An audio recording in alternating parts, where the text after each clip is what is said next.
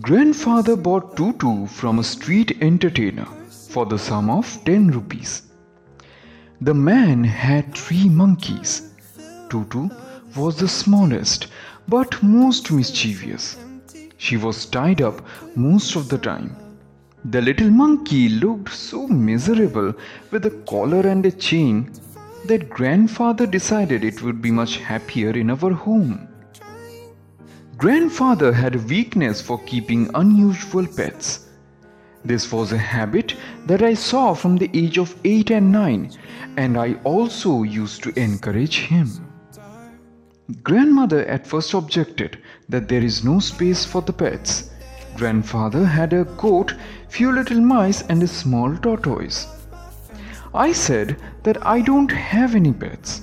Grandmother replied that I am quite wicked enough for 2 monkeys. Grandfather replied, but Tutu isn't a boy. This is a little girl monkey. Grandmother gave in. She had always wanted a little girl in the house. She believed girls were less troublesome than the boys. Tutu was to prove her wrong. She was a pretty little monkey. Her bright eyes sparkled with mischief beneath deep-set eyebrows, and the teeth, which were often revealed in a grin that frightened the wits out of Aunt Ruby, whose nerves had already suffered from the presence of grandfather's pet python. But this was my grandparents' house, and aunts and uncle had to put up with our pets. Tutu's hands had dried up, look as though they had been pickled in the sun for many years. One of the first things that I taught her was to shake hands, and in this she insisted on doing with all who visited the house. Uncle Benji couldn't stand for any pets and took a particular dislike to Tutu, who was always making faces at him. But as Uncle Benji was never in a job for long and depended on grandfather's good nature, he had to shake hands with Tutu like everything else. Tutu's fingers were quick and wicked. Her tail, while adding to her good looks, also served as a third hand. On one of the Aunt Ruby's visit, loud shrieks from a bedroom brought us down running. It was only that Tutu was in Aunt's petticoat. We entangled Tutu and soothed Aunt Ruby. I gave Tutu a bunch of sweet peas to make her happy. Granny did not like plucking away the sweet peas that she brought up, so I took some from the Major Malik's garden. One day, Uncle complained that the hair brush was missing. We found Tutu sunning herself on the back veranda. I took it from her and gave it back to my uncle.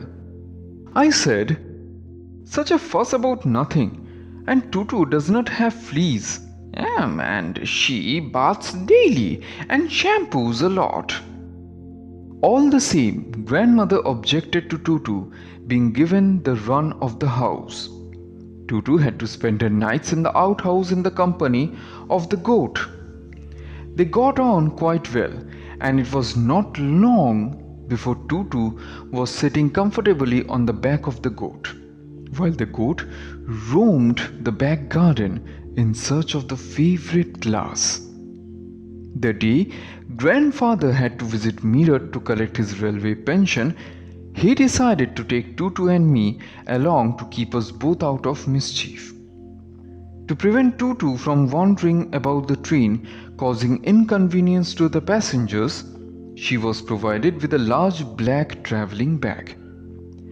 This, with some straw at the bottom, became her compartment. Grandfather and I paid for our seats and we took Tutu in the baggage. There was enough space for Tutu to look out for the bag occasionally and to be fed with bananas and biscuits. But she could not take out her hand through the opening, and the canvas was too strong. Tutu's effort to get out only had the effect of making the bag roll about on the floor. She also occasionally jumped into the air exhibition that attracted a curious crowd of onlookers at the Dera and Meerut railway station. Anyway, Tutu remained in the bag as far as Meerut, but while grandfather was producing our tickets at the turnstile, she suddenly poked her head out of the bag and gave the ticket collector a wide grin. The man was taken aback. He asked whether grandfather was carrying a dog in the bag. If so, then he have to pay for another ticket. On this, the grandfather said that it is not a dog, it is only a monkey. This is a baby monkey of mischievous species. The ticket collector said that the monkey was quite big than the dogs and the cats. Grandfather said that it was only a baby. Finally, at the end of the conversation, grandfather had to take out Tutu out of the bag. In vain did he try to prove that a young monkey did not qualify as a dog and the cat. Tutu was classified as a dog by the ticket collector. Then grandfather took out the tortoise from his pocket and said that whether he have to pay for him as well. The ticket collector looked closely at the tortoise, then said that there will be no charge applied for it. There was one thing that Tutu did once. She almost boiled herself by placing herself in the boiling kettle. When uncle asked what was for tea today, my grandmother replied that boiled eggs and boiled monkey.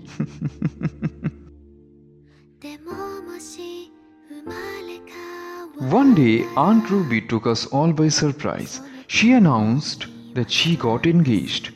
We had always thought that Aunt Ruby would never marry. She often said so by herself.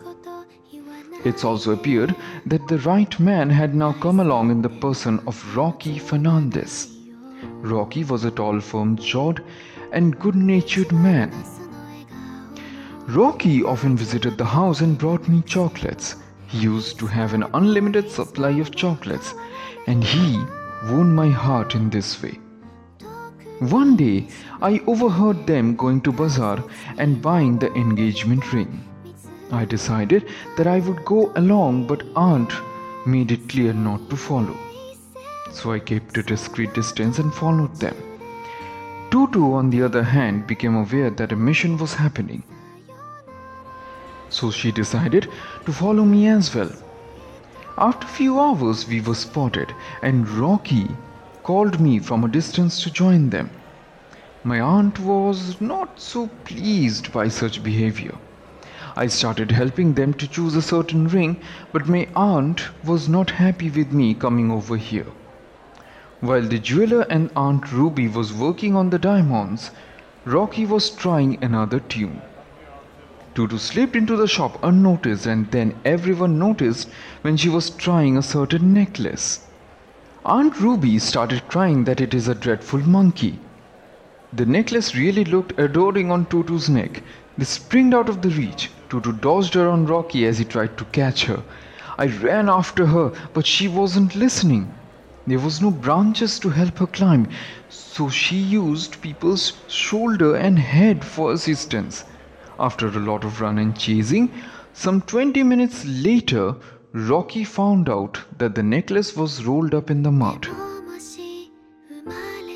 A few days later, I saw Tutu prepare the wedding cake with my grandmother. Tutu often helped grandmother in cooking as well. My grandmother said Tutu was quite well behaved in the kitchen. The wedding ceremony went without a hitch. The feast was laid on the table and Tutu was at her best behavior. When the rituals were over, Uncle Benji took out the old car of the garage and drove up to the veranda steps to drive Rocky and Aunt to the resort hill at Missouri. Aunt got up on the car and waved goodbye to everyone, and Rocky started singing. Uncle drove away the car, but they did not know that Tutu was with them. No worries, Uncle would bring him back safe and sound.